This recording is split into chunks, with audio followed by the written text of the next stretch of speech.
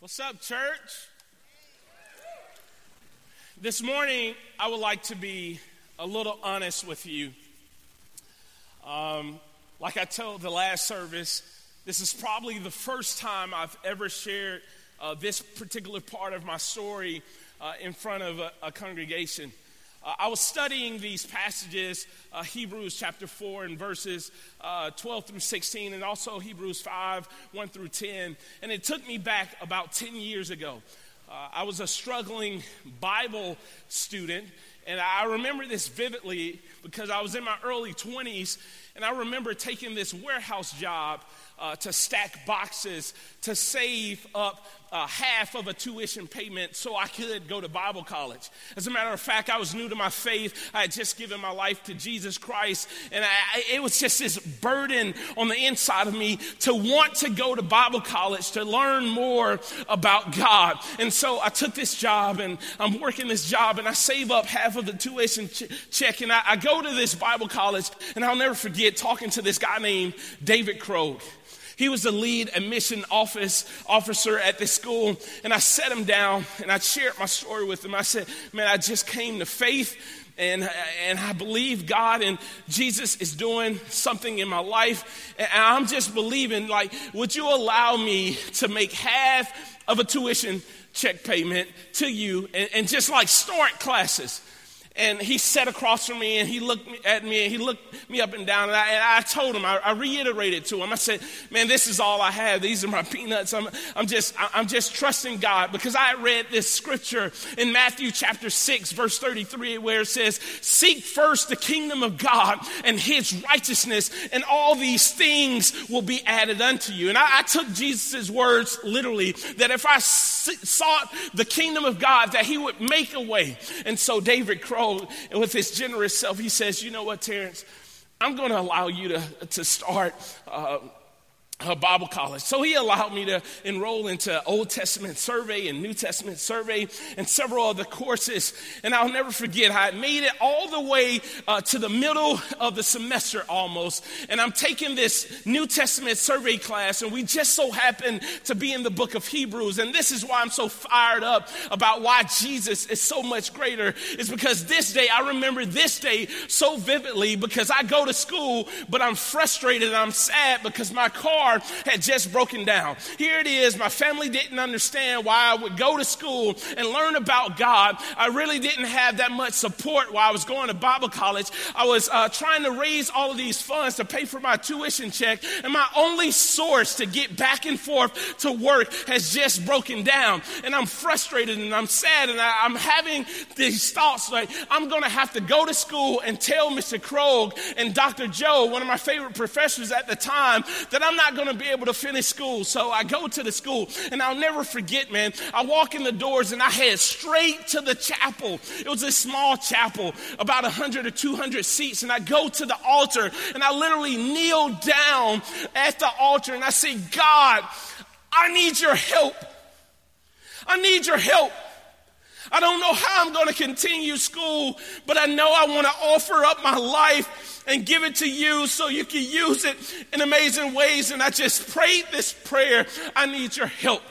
I go into the New Testament survey class, and Dr. Joe, he was an older, fiery guy, man, bald head, mid-50s, and everything out of his mouth was hallelujah, praise God, amen. I mean, he was that guy that had this phrase, and I remember it so vividly because he would always say it. And he comes in the classroom this night, and he looks at me for some particular reason, and he says, Terrence, do you know that Jesus Christ is your greater high priest?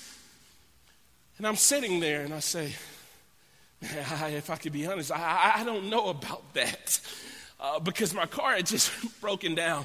And I just laid it out in front of the class. I said, Dr. Joe, I don't know if I'm going to be able to finish school, man, because my car broke down. I don't know how I'm going to get, I don't have that much support.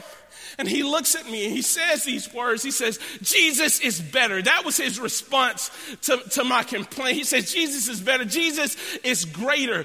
Immediately following the class, Dr. Joe, the man that I hardly knew, he was just my professor at the time, but became my mentor, literally walks up to me after the class and he says, Jesus is your high priest, and don't you ever forget that. Jesus is greater. And he hands me the keys to his 4 expedition and say, I'm not attached to earthly possessions. Use my car so you can go to work to pay for college. He loaned me his car for an entire year so I could finish Bible college.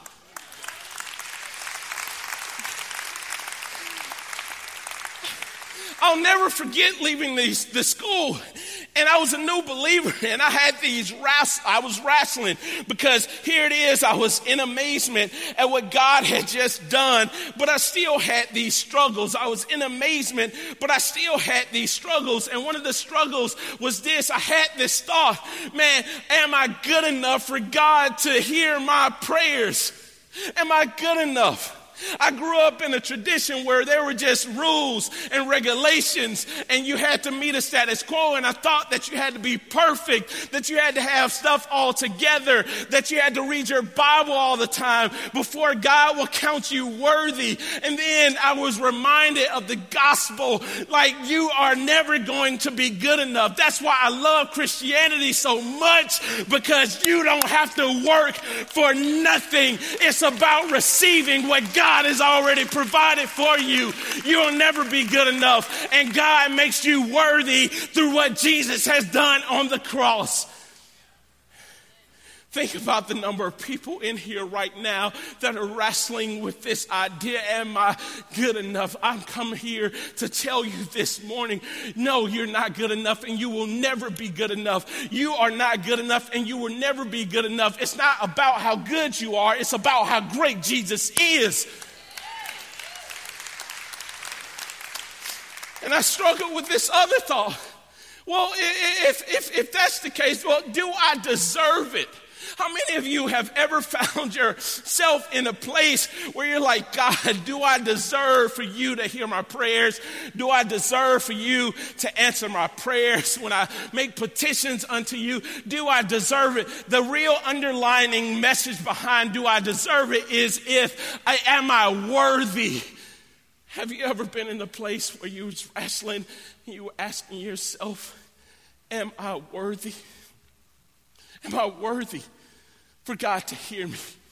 And the Bible is clear when it says that we are children of God as long as we have accepted Jesus Christ. And if we're children, then we are heirs. And if we are heirs, that makes us more than conquerors. So yes, you are worthy. If you've been wrestling with this idea, Jesus makes you worthy, because God is not seeing you based upon your works that you can do on his behalf. He's not seeing you based upon how you see yourself. He's seeing you through the lens of what Jesus Christ has done for you on the cross. And I come here to remind somebody this morning that yes, you are worthy. Yes, you are blood bought. Yes, you was ransomed and purchased back from death and sin by the great, merciless, matchless, and merciful name of Jesus Christ. So get up off of get up out of your slump and get yourself together and know that God loves you and cares for you.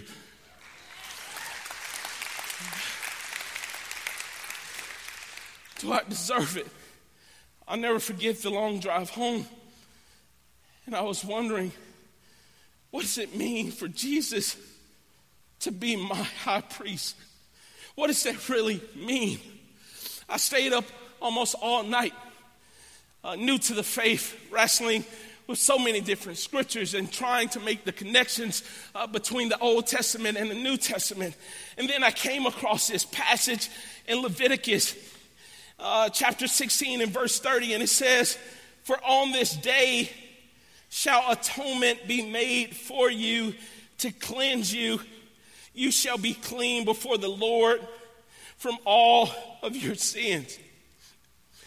And I remember just weeping, because we had studied the role of a high priest. You see, high priests in the Old Testament was to mediate and sacrifice on behalf of himself because he was imperfect and on behalf of God's people. And it was only one time a year on the Day of Atonement or Yom Kippur that the high priest was able to go behind the veil in the tabernacle to approach the presence of God and offer up sacrifices so God would forgive the sins temporarily for God's people. And then it clicked.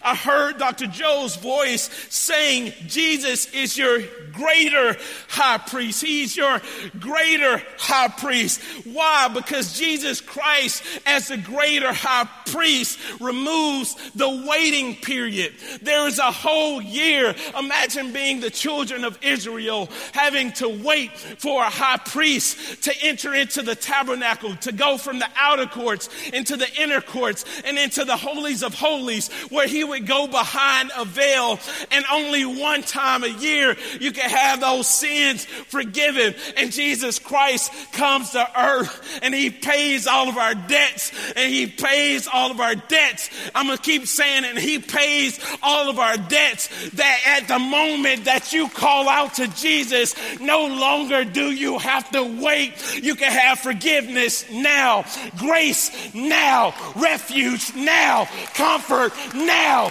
peace now. He's your greater high priest. Let me ask you something. How long have you been waiting? How long have you been waiting to accept the forgiveness? John says that Jesus is the perfect Lamb of God that has come to take away all of the sins of the world. So not only does he abolish the waiting period, he removes the barrier between God and man. You see, in the Old Testament, high priests one time a year, they would push past the outer court into the inner court, into the Holy of Holies. And imagine being the children of Israel waiting outside, camped out the tabernacle. And you're just waiting because there's a barrier. You had to wait on a person to go and petition on your behalf. You're just waiting there. You're just sitting there. And it seems like there's this barrier because you can't go behind the veil yourself. You can't go. But Jesus, when he comes, John says he's the perfect Lamb that is able to go to the presence of God and offer himself up as the permanent sacrifice on your behalf. And in Matthew chapter 27, it says that when he gives up his spirit, the veil was torn from top to bottom. So no longer is there a barrier between you and God, because Jesus has torn the veil and laid down his life as a bridge so we can walk over his life into eternity after we've received him and have eternal communion with our Father in heaven. He's removed the barrier. What barriers are holding you back right now from communing with your Holy Father? I come here to tell you that Jesus Christ is our greater high priest, because he has removed the barrier and the distance between you and God. Because not only was there a waiting period, and not only was there a barrier, there was some distance. Yeah, there was some distance. Because not only did you have to wait once a year, and not only was there a barrier, but there was a distance. You couldn't even go into the presence of God because you had to wait on somebody else to go on your behalf, and you yourself was not in the presence of God.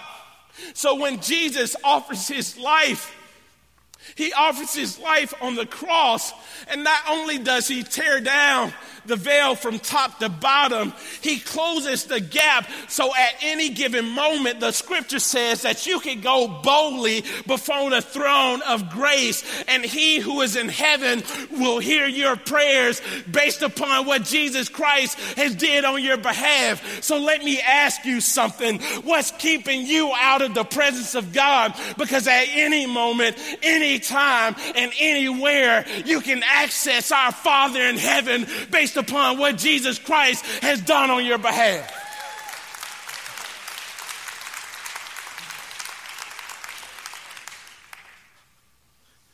I'm going to ask you an important question. How long have you been distant this year?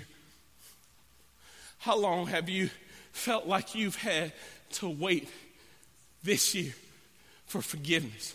How long this year have you felt like there was a barrier or a ceiling above your head where you can't get prayers up to God because you feel like there's a barrier and there's waiting and there's distance? But let me tell you something. The Bible is very clear that as soon as you accept Jesus Christ, there is therefore no condemnation found in you. There's no condemnation found in you because God, in that while you were yet sinners, Christ died on your behalf so that you might be able to commune with your Father in heaven.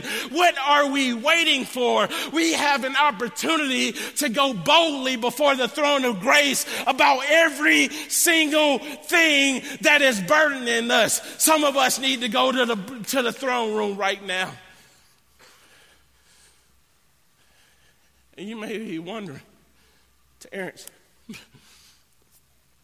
how do I go boldly?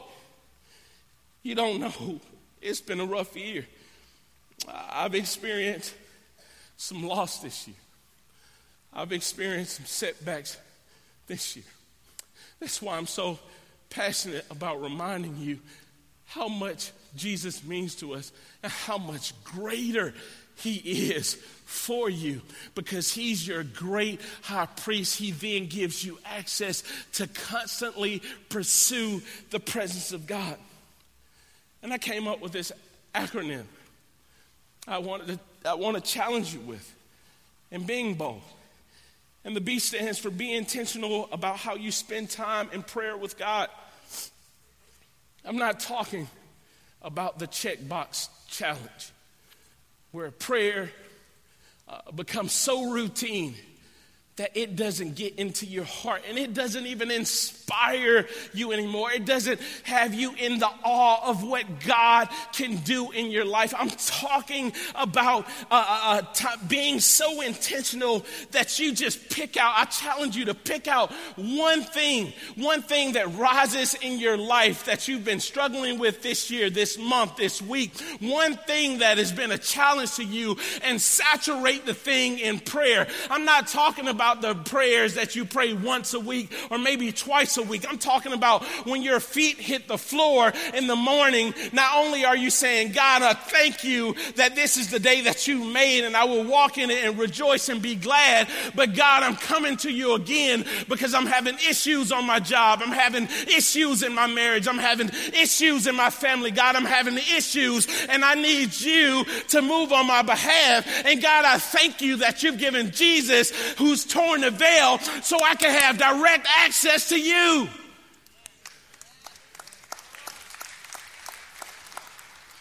What's the one thing that you need to just saturate in prayer? I challenge you to devote yourself to praying for this one thing until something happens. And I'm not up here as a prosperity gospel preacher promising you something will happen, but I am reminding you that you have a God that cares for you and He's concerned with what concerns you.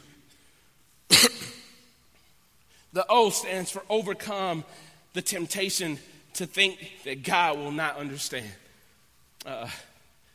This is important because if we're really honest, sometimes things get so heavy and we're waiting so long, and they're so overwhelming, and nobody seems to understand, that maybe we allow the enemy, just maybe, to sometimes sow seeds of doubt into our minds, where we start saying, well, maybe God isn't concerned. And I come to tell you that that is a lie from the enemy. As a matter of fact, because of what Jesus has done, you can go to the throne of grace. Grace is what God extends that we can't earn, can't be purchased, can't be bought. You don't need an appointment. You don't need an agenda. You don't have to be placed on a waiting list. You can go to your Father and rest assured that whatever is concerning you also grieves him. Overcome this temptation to allow the enemy to cast doubt. Know that the Bible says that you can cast all your cares upon him because he cares for you. The L is to lean on God's word. You see, God's word has to become our foundation. Because when we go out into the world, we will be challenged and the enemy will try to sow lies into our life. But let me tell you that God's word combats every lie that the enemy will try to place in your life. So if you are burdened, Jesus says, come to me and I'll give you rest. If you are worried, the Bible says that if God clothes the lilies of the field, he will take care of you. If you're in trouble, the Bible says God is a very present help in time of need. If you need safety, you can abide under the shadow of the Almighty God. If you're confused, you can ask for wisdom. If you're sick, God can heal. If you are alone, the Bible says God is a friend. And if you need peace, the Bible also says that God is a comforter. What are you leaning on in times of crisis and trouble? See, God's word is living and active, just like the scripture says. We have to lean on it. And the deep is to deepen your intimacy with God by creating a personal time with God. Here recently, I just got some Beats. Beats are the headphones, you know. And I've upgraded, you know, I've gotten away from the cord. You know, when you exercise and you hit the cord and you stop a song, you have to start all the way back over. I'm past that now. You know, and it was a good gift. It was a good gift. And so I got these Beats, and I love worship. So every time you see me, if I have some earphones in, people always ask, what are you always listening to? I'm listening to worship to constantly remind myself of the promises of God, but also to stay in a posture where I'm praising God because I have access. Jesus has given me access as a high priest to constantly be in the presence of God. And I'm not the weird Christian. I'm not a super Christian, but I love to remind myself on a weekly basis, on a rhythmic basis of how great God is, so that when I get before people say, why are you so passionate? It's because I've been filling myself up with the presence of God. And I want to tell you to create some intentional time to deepen your intimacy with God, because whoever you are in life, whatever crisis you're going through, will show you who Christ is. And you have to remember that as you draw near to God, he will draw near back unto you. And I don't know if it's prayer for you or reading the scriptures for you. Some people can read the Bible for hours. Some people can pray for a long time. Some people love worship. Whatever it is that creates this connection with you, maybe you need to just restore that connection. Jesus is the greater high priest, and he's given you that ability that at any moment, at any single moment, any time, anywhere, any place, you can access God. That's a privilege. It's a benefit of being a child of God. You know, this book of Hebrews is written to a predominantly Jewish audience who had extensive knowledge of the Old Testament scriptures. And they were experiencing this spiritual dryness. They were Messianic Jews, meaning that they had been they grew up in Judaism, but they had accepted Christ as a Lord and personal Savior, but they're starting to fall back into old ways of thinking. And I come to challenge you this morning, don't fall back. Don't fall back Because Christ is greater than the angels, greater than Moses, greater than the Old Testament high priest. And if you really understood the Bible, you will understand that God has been pursuing us all throughout scriptures. Speaking of the coming of Christ, all throughout scripture, he's always wanted to show up for you. He's always wanted to show up for you. How do I know this? Because in Genesis, Jesus is the seed of the woman that will crush the serpent's head. In Exodus, he's the Passover lamb. In Leviticus, he's the priest, the altar, and the lamb of sacrifice. In Numbers, he's the pillar of cloud by day and the pillar of fire by night. In Deuteronomy, Jesus is the prophet like Moses. In Joshua, Jesus is the captain of our salvation. In Judges, he's judge and lawgiver. In Ruth, he's our kinsman redeemer. In 1 and 2 Samuel, he's our trusted prophet. In Kings and Chronicles, he's our reigning king. In Ezra, he's the rebuilder of the broken down walls of human life. In Nehemiah, Jesus is our restorer. In Esther, he is our advocate. In Job, he is our everlasting and ever-living redeemer. In Psalms, Jesus is our shepherd. In Proverbs, Jesus is our wisdom. In Ecclesiastes, he's the hope of our resurrection. In the Song of Songs, he's the loving bridegroom. In Isaiah, he's the suffering servant. In Jeremiah, he's the righteous branch. In Lamentations, he's the weeping prophet.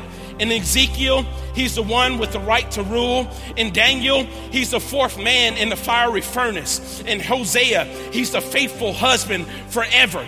In Joel, he's the one who baptizes with Holy Spirit and fire. In Amos, he's the restorer of justice. In Obadiah, he's mighty to save. In Jonah, he's the foreign missionary. In Micah, he's the one that brings good news. In Nahum, he's our stronghold in the day of trouble. In Habakkuk, Jesus is God, my Savior. In Zephaniah, he's King of Israel. In Haggai, he's the signet ring. In Zechariah, he's the humble king riding on the colt. In Malachi, Jesus is the Son of righteousness. In Matthew, he's God with us. In Mark, the Son of God. In Luke, he's the Son of Mary. In John, he's the bread of life. In Acts, Jesus is the Savior of the world. In Romans, he's the righteousness of our God. In 1 and 2 Corinthians, he's the resurrection and God who will comfort all. In Galatians, he's your liberty. In Ephesians, he's the head of the church. In Philippians, he's your joy. In Colossians, he's your completeness. In 1 and 2 Thessalonians, he's your hope. In Timothy, he's your faith. In 2 Timothy, he's your stability. In Titus, he is Jesus, the truth. In Philemon, he's the benefactor. In Hebrews, he's your perfection. In James, he's the power behind your faith. In 1 Peter, he's your example. 2 Peter, your purity. 1 John, your life. 2 John, your pattern. 3 John, your motivation. In Jude, he's the foundation of your faith. And in Revelation, he's your coming king. Woo! Woo! Woo! Woo! So don't you ever, for a second, question that if Jesus is greater, Jesus is greater than anything you face. Jesus is greater than your hardship, greater than your challenges, greater than your setbacks, greater than your depression, greater than your upset nature, greater than your anger. Jesus is in pursuit of you because God loves you. Woo! Hallelujah. Hallelujah. And there's some of you, if I could be, there's some of you who would probably identify with how I was broken. And it's some of you that's kneeled down on the inside. People can't see it, but you're kneeled down because it's been too much pressure. And let me tell you something. One of the greatest things you can ever pray is one word: help. Help. God, help me get over this hump. God, help me get over this hurdle. God, help me with financial resources. God, help me get a healing. God, help me with my depression. God, help, I'm worried. God, help, I need peace. God, help, my family is broken. God, help, my marriage is falling apart. God, help. I'm talking to the person who's saying, help. I'm giving you permission. No, as a matter of fact, Jesus has already given you permission to come to the throne of grace and just say, help. And if you're in Christ, the Holy Spirit will make intercession on your behalf and interpret the cry, and God hears. And if some people in here who need to accept Jesus Christ as the high priest, the greater high priest, you don't have to wait anymore. You don't have a barrier anymore. You don't have the distance anymore. All you have to do is pray. And we're going to pray this morning for the person who may be kneeled down and needs to accept Jesus as Savior. If you will repeat these words: God, I believe that you're the creator of heaven and earth. God, I believe that you gave your only son to die on my behalf, to pay the final debt,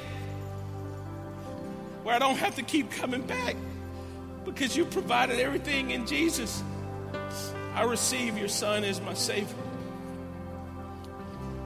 I ask you to walk with me. Help. Help. Help. And I also want to pray over those of us who are just like the people. We've had spiritual dryness. God, I pray that you restore the joy of salvation. That you remind people that they never have to get tired of you. They never have to get tired of your grace, because your grace never runs out. Whew. Never runs out. Never gives up. Never gives up. Your love never gives up. Strengthen them. Walk with them. And remind them that they have access to you through our greater high priest. Amen.